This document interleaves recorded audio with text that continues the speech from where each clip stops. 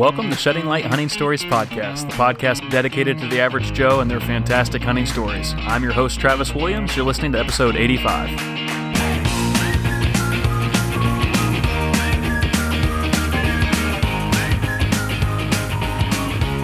Hey guys, welcome to the show. Thanks for coming back for another episode, and I hope that you are having a fantastic week, getting excited. I know deer season has started in a few states, and it's underway. Some guys are elk hunting and getting ready for that, so just wish you luck.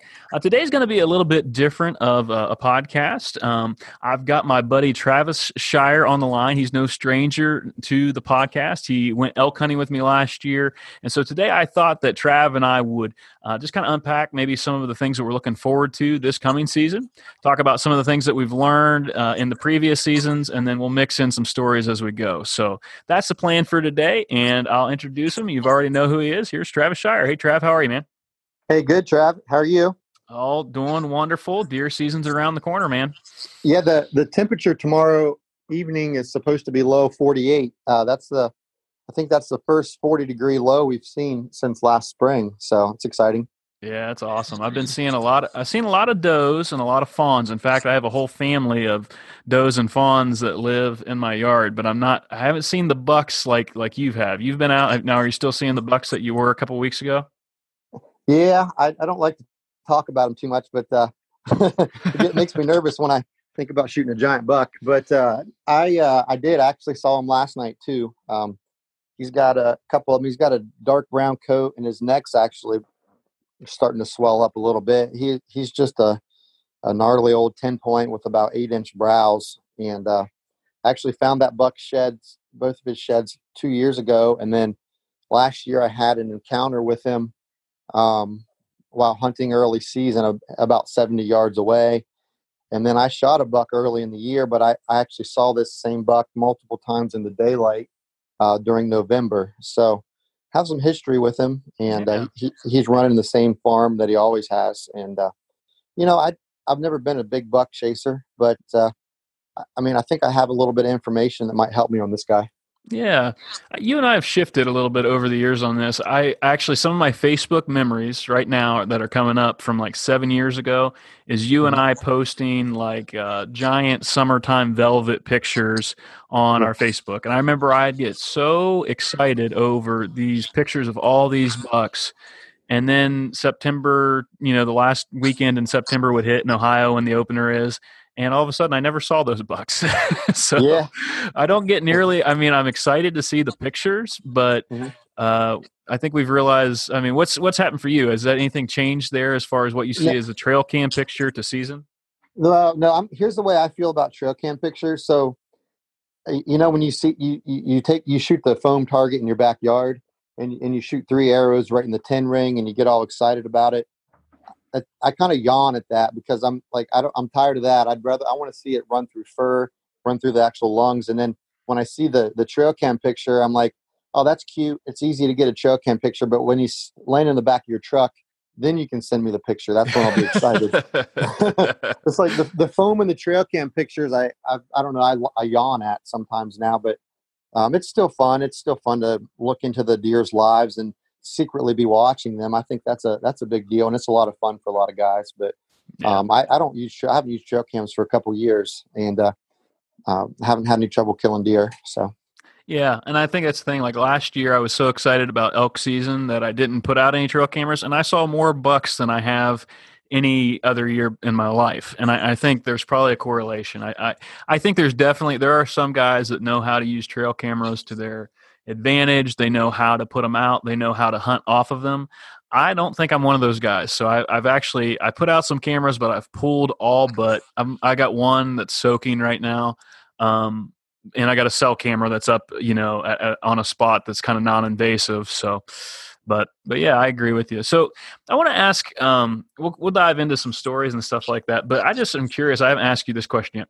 If you could paint the ideal picture of the 2020 and 2021 season, what are you hoping happens this deer season? Like what would be the goal for you coming up? Okay, that's a great question. My ideal goal So I've used corn a lot the last few years to get deer close, to get deer within 20 yards for the traditional bow. My ideal goal would be to kill about 3 or 4 deer without using corn. Killing a couple the farms that I hunt, they want me to shoot does and not just bucks. So I want to do my job and shoot some does. I'd like to do that opening week and have that behind me. Okay. Plus it builds my confidence. So if I could shoot a doe in 2 different counties opening week, and then I would want to do some strategic hunts for a buck. And ideally, I'd like to put in maybe half a dozen to a dozen hunts throughout October on cold fronts and so forth. And then the first week in November, I would love to have a giant buck follow a hot doe right into my stand and shoot him at about 15 yards. That would be the ideal goal. Last year, I shot a buck pretty early, and I didn't get to experience the rut. So I'd like to hunt the rut a little bit this year. All right. But, so let me paint maybe a separate scenario, and I'm just curious.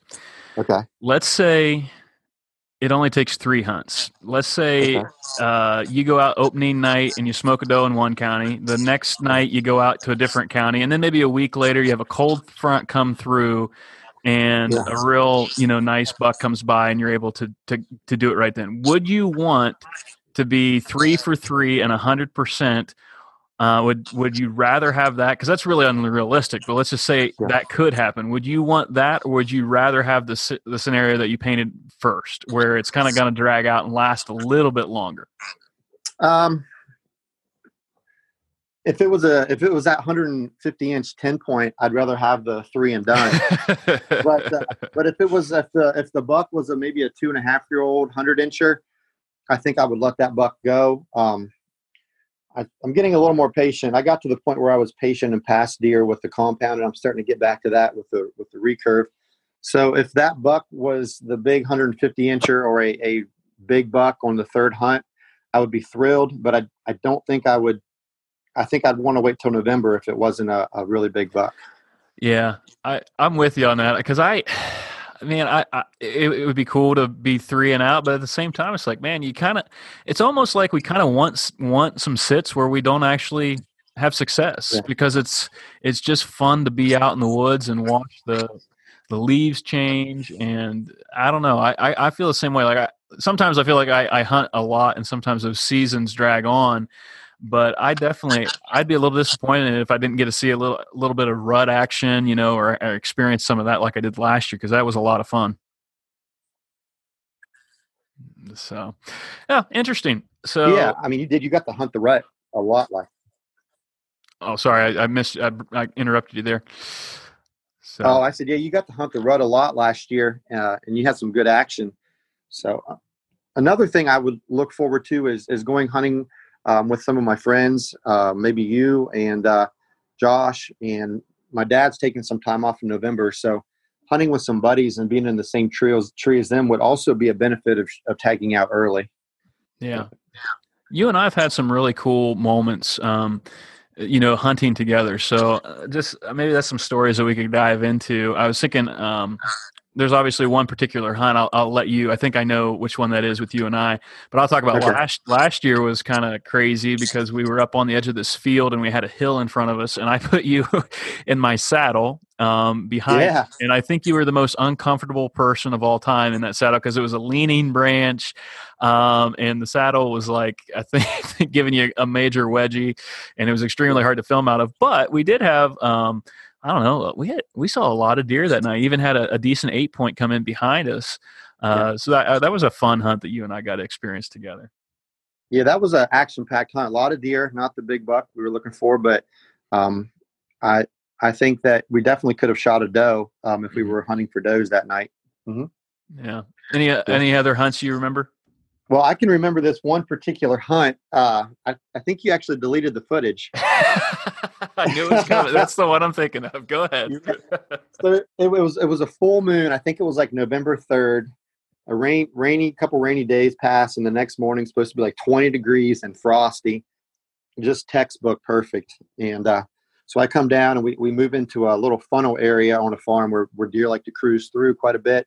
And it really had not been hunted much at all in the last couple of years. So we were very optimistic. And right at first light, I look behind me, and I see about 115-inch 8-point walking through the creek. He's just splashing through the creek, and I'm like, oh, this is going to be a good morning.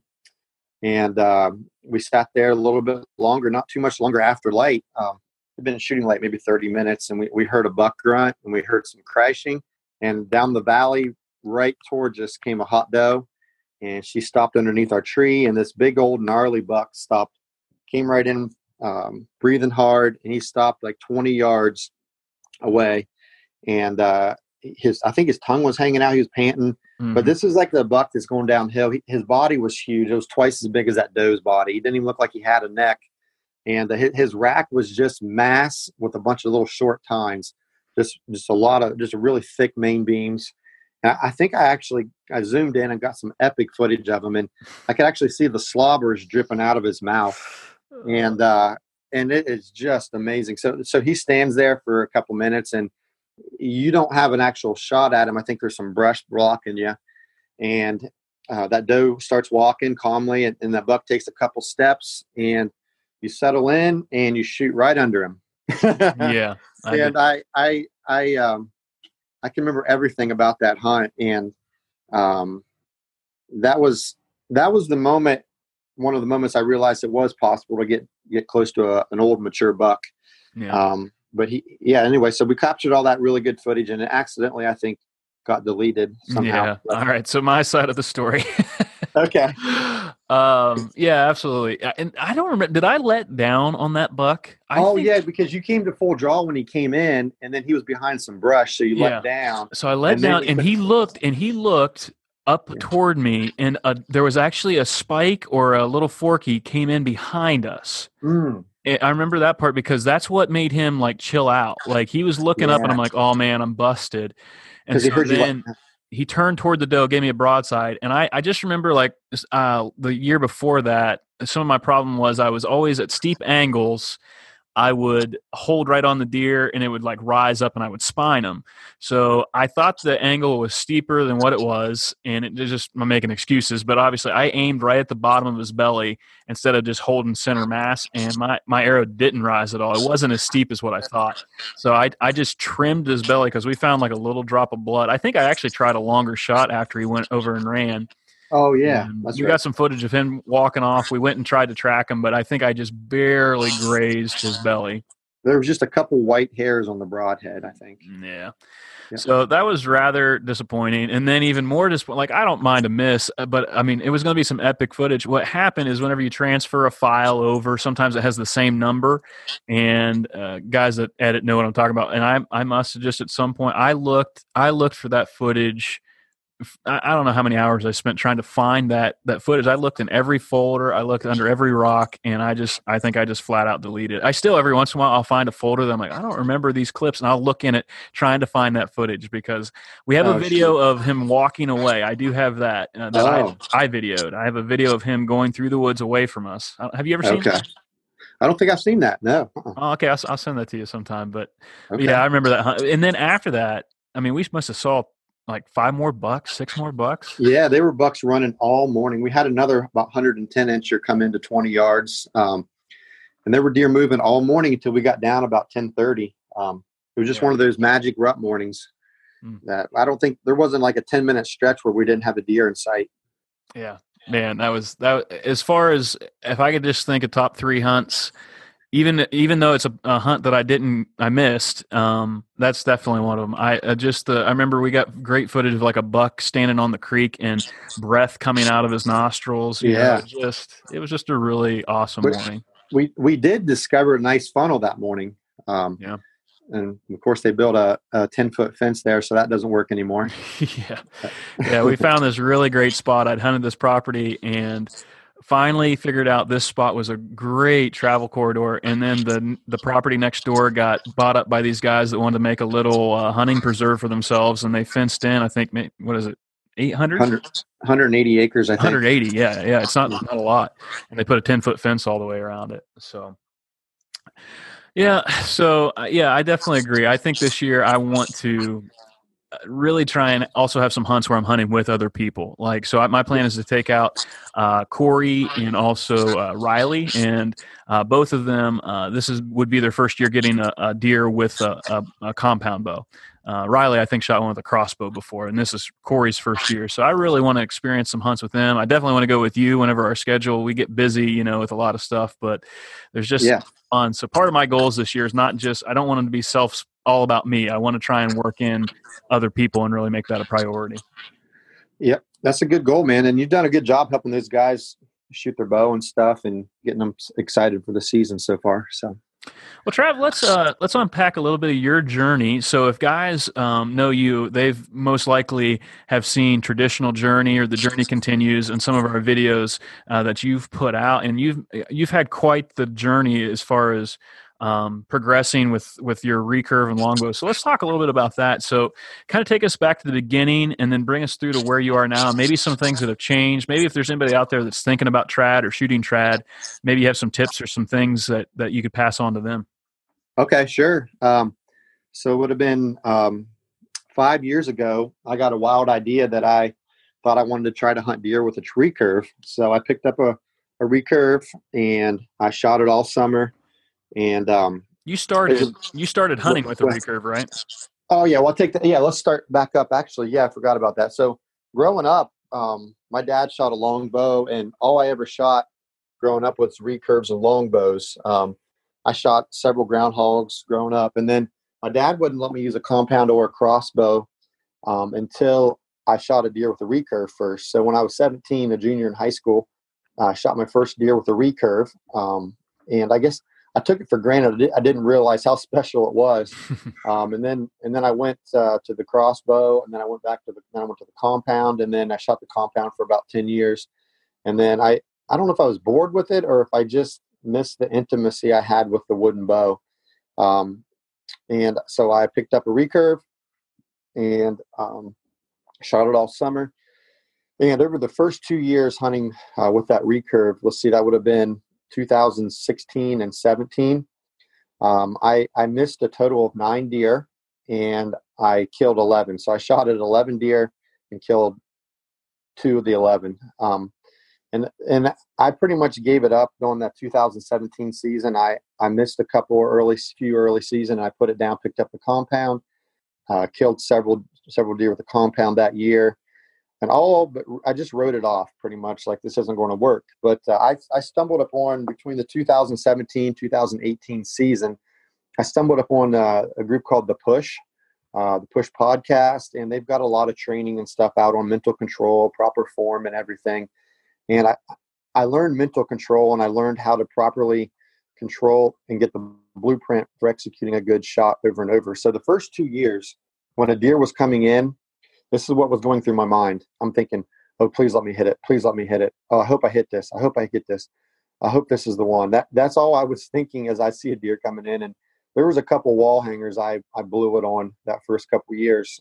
And so going into 2018, the blueprint now, when I would see a deer coming, I would say, okay, here I go. I'm going to lock in. I'm going to say, there's where I want the bow to be.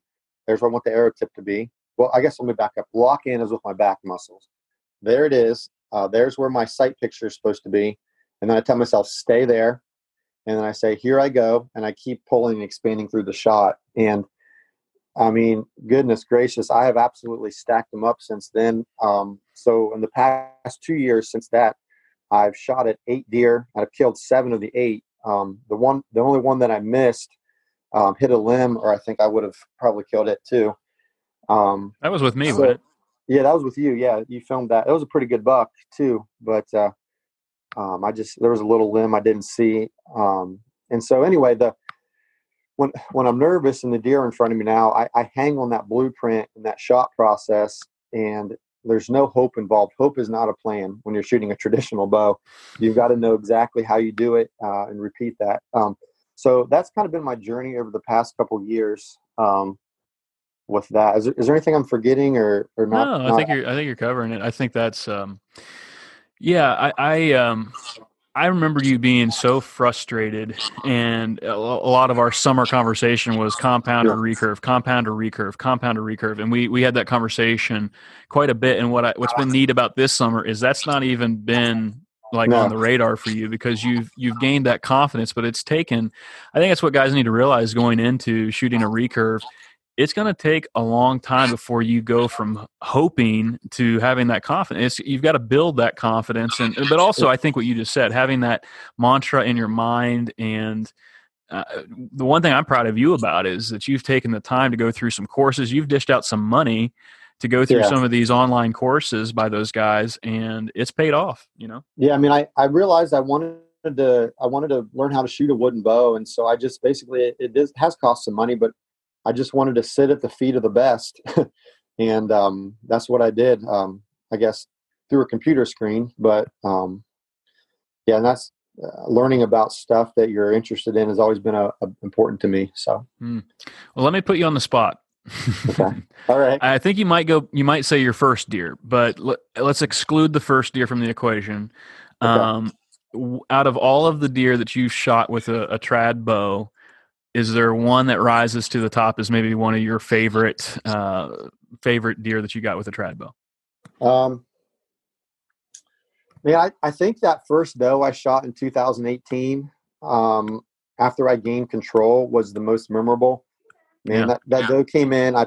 She was quartering away. The arrow went in the last rib, and it came out right behind her shoulder. I think I took out both lungs and the heart, and there was just blood sprayed everywhere. And that was such a good feeling to understand that, wow, I know how I did that, and that's something I can do again. I just could see the lethality of a longbow at that point, and there's just a lot that came together during that hunt. And then a week later, I turned around and shot a doe right through the heart with that same bow. And Yeah. I think those two deer right there were a turning point, and I think they meant more. They meant more even than that buck I shot last year.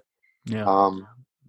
Just as putting a stake in the ground, this is possible type thing. So, yeah. I think that's something that I've learned to love about you is that it's really not about the horns to you. It's about the whole experience and being able to just enjoy the excitement, executing your shot. It's not just about hunting. It's archery combined with hunting, right? Yeah, I would consider myself more of an archer than a hunter. Like, I don't know. I've never got into the whole big buck thing.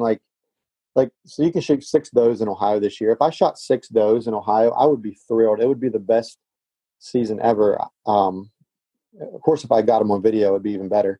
But you don't delete your footage like I do. Well, not yet. So we'll try not to. But no, I don't know. I've never been able to. It's the way my dad was. He always taught me that any deer harvest was a success, and I guess I've just never bought into the whole commercialization of the big rack thing. But yeah, there's nothing wrong with people who do. I mean, if that's what you want to do, there's nothing wrong with it, and I'm not going to tell you not to. But that's just kind of how I personally feel. So. We've had a video in our mind, and I thought maybe, I don't know if this video will ever come to fruition, but we were going to talk about Hunt Your Hunt. Is that okay if we bring that up? Yeah, let's talk about it. Yeah. Yeah. So we kind of had this idea in our minds about, you kind of asked about guys that say shoot or pass. So let's unpack that a little bit. What do you think of whenever you see a guy? And I don't know if I've ever posted a picture and said shoot or pass, but what goes through your head whenever we see the shoot or pass thing? Well, I feel bad for the guy posting it. I want to root for that guy because I feel like he's trying to get someone else's approval in order to be okay shooting that buck, when deep down he might be thrilled to death, or actually it might be his biggest buck ever. It might be his first archery buck. It might be his first buck after coming back from years of not hunting, or he might just need the venison, and he's trying to get everybody's approval whether it's okay or not to shoot that deer. And I just feel really sad for that person because, man, they can shoot whatever they want, and it's not going to matter what anybody else thinks. And I just wish there was a way that we could shoot what we want and not have to get someone else's approval to shoot it. If that makes sense. Yeah, I completely agree. And I think I've probably experienced this a little bit more than you in that growing up, like my dad was okay with me shooting. He was happy for me, but my dad also, he kind of came from the era where everybody shot everything and there was no big bucks. And then at a certain point, I think he swapped over to thinking, hey, let's let some of these pass and let's shoot bigger things. And so I always felt, partially from him, not that he would ever say anything to me about that, but also from what I saw on Facebook. Like, so I started compound hunting, and you knew this, but I never put two and two together. I had several years there where one year I had a 10-point come in right at first light. He was a small 10, but he was grunting. He raked up a tree right in front of me, and I let him go because he was maybe 110, 115 at the most, I would say. And then I had another buck come in probably a year later, kite rack 10, and he was another 10-point. Came right below my stand, looked up, had multiple chances to shoot. I always said I want to have a buck that makes me stand up, and it's an automatic. And so I don't necessarily regret that 100%, but there is a part of me that at a certain point I realized, okay, I've hunted, 8 years, and I've never killed a deer with my compound bow. I've never killed a buck. Yeah. Yeah. And so that kind of, I feel the same thing. And I think part of that was I didn't want to shoot something that I'd have to explain on the internet or I would be shameful of. And I guess that's kind of a sad thing that you'd even have to worry about that, right? Yeah, I think so. And I'm not saying that I'd go out there and shoot a fork horn. Like I got to the point with my compound where I was letting bucks walk, waiting for a decent one, and then I started out with the trad bow. I was going to shoot a spike if they gave me the opportunity. This year, I think I would let some 2.5-year-olds walk. So I'm not saying I go out there and just shoot the first button buck that walks by, but I think something that people miss though is that you have to learn how to be a killer. I think that shooting small bucks, shooting does, teaches you to handle the moment of truth, because if you're not used to putting a perfectly placed arrow on a live deer, you have to learn how to handle yourself in those situations. And if you're letting everything walk by and then the 150 10-point comes in and you don't know how to keep it together, then that's going to be a challenge for you. And I just think you have to learn how to be a killer. And that comes by cutting your teeth on smaller bucks, in my opinion. But no, I would not disagree with that at all. And I think last year was proof of that for me. Last year was, I had more bucks in front of me than before, and I absolutely blew it a few times. I was not, part of that was just bad decision making too. And I think that comes with, cutting your teeth and growing. So I think if there's any guys listening to this and you're newer to hunting, or you just feel that pressure on social media, maybe it's time to get off social media and just find some buddies that would give you a thumbs up and a pat on the back and not say, oh yeah, he's it would have been better next year. I think we also need to probably do a better job of calling some guys out on comments like that. I have seen that more on social media, people calling guys out if they try and buck shame. And slowly it does, things are shifting a little bit, I hope.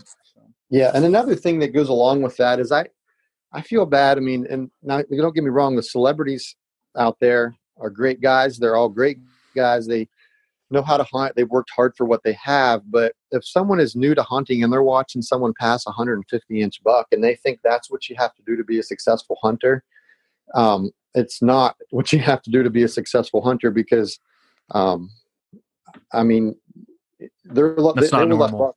That's not normal. Letting a 150-inch buck walk by, that's not real hunting, not real life, normal property, average guy hunting. So just be careful what you let influence your shoot or not shoot decision. So, all right. Well, I have one more hunting thing to kind of chat about because we haven't talked about it yet.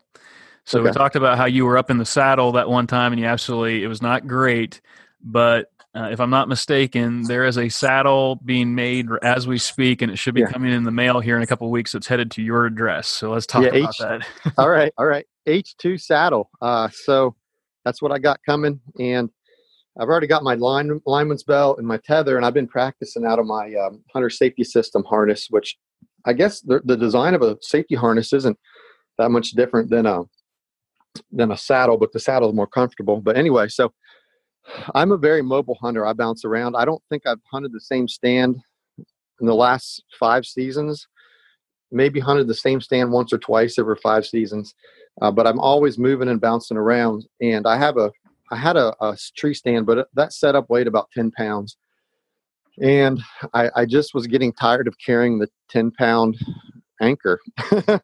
And I like the idea of being lightweight and flexible. And I just wanted to give the saddle a try. And so this year I decided to go ahead and order it. And I've been shooting with my lineman's belt, and the accuracy's there. I'm not losing anything accuracy wise. And one reason I've never been 100% on board, I'm always like, well, you can't shoot your weak side, I can't shoot the weak side of the saddle. If they come into the right, it's going to be hard. But what I didn't realize is there's a whole 180 degrees behind me in a tree stand that I can't shoot either. So, I mean, if I can actually stand on my platform and get to my weak side, but with a tree stand, you can't get to that other side of the tree.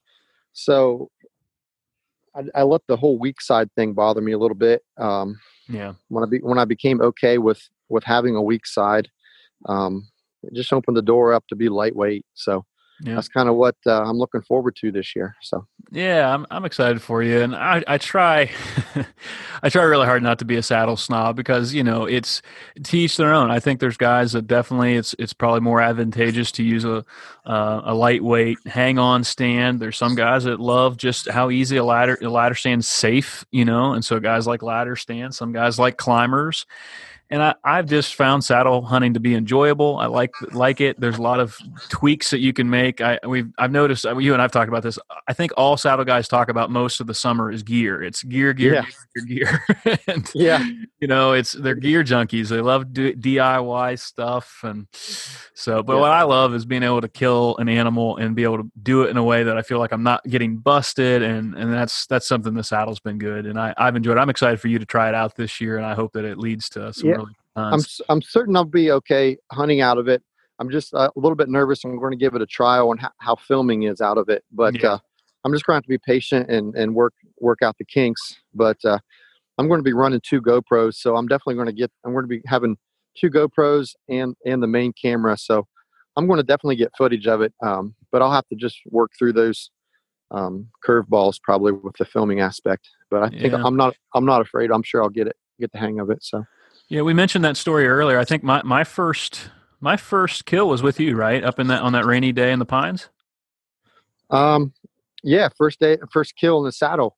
Yeah, that was a perfect double lung shot on that doe, and I filmed it, and then we watched her roll down the hill like 75 yards away. So. Yeah, and then we had some bucks come in, and you grunted that buck up, and we watched that footage over and over. You just barely caught that limb, or we would have doubled that day. And it's that you can see that arrow headed straight for his rib cage, and it hits that limb and glances down and to the left. Mm-hmm. And but it was a fun hunt, man. That was a blast that night. Yeah. Well, you and we've had a lot of fun over the years, and Trav, I appreciate you coming on kind of short notice and sharing some stories. And I guess I'll throw you one more curveball, just kind of from, we talk about faith on the show, and I know that you're open about that. So I'll just ask this question. What is God doing in your life right now? I know that's maybe for some guys like, whoa, but for you, I know that's not a hard question. So what's God doing in your life right now? Right now, I'm working I have a small group right now that I'm a part of, and it's actually the small group's becoming like family. We're becoming really comfortable with each other, and we're looking forward to that time during the week when we can get together. So I think that community with the small group, God is growing and strengthening right now. I think that I'm praying that He's preparing me for a good hunting season, because I really like sharing my faith through our hunting videos.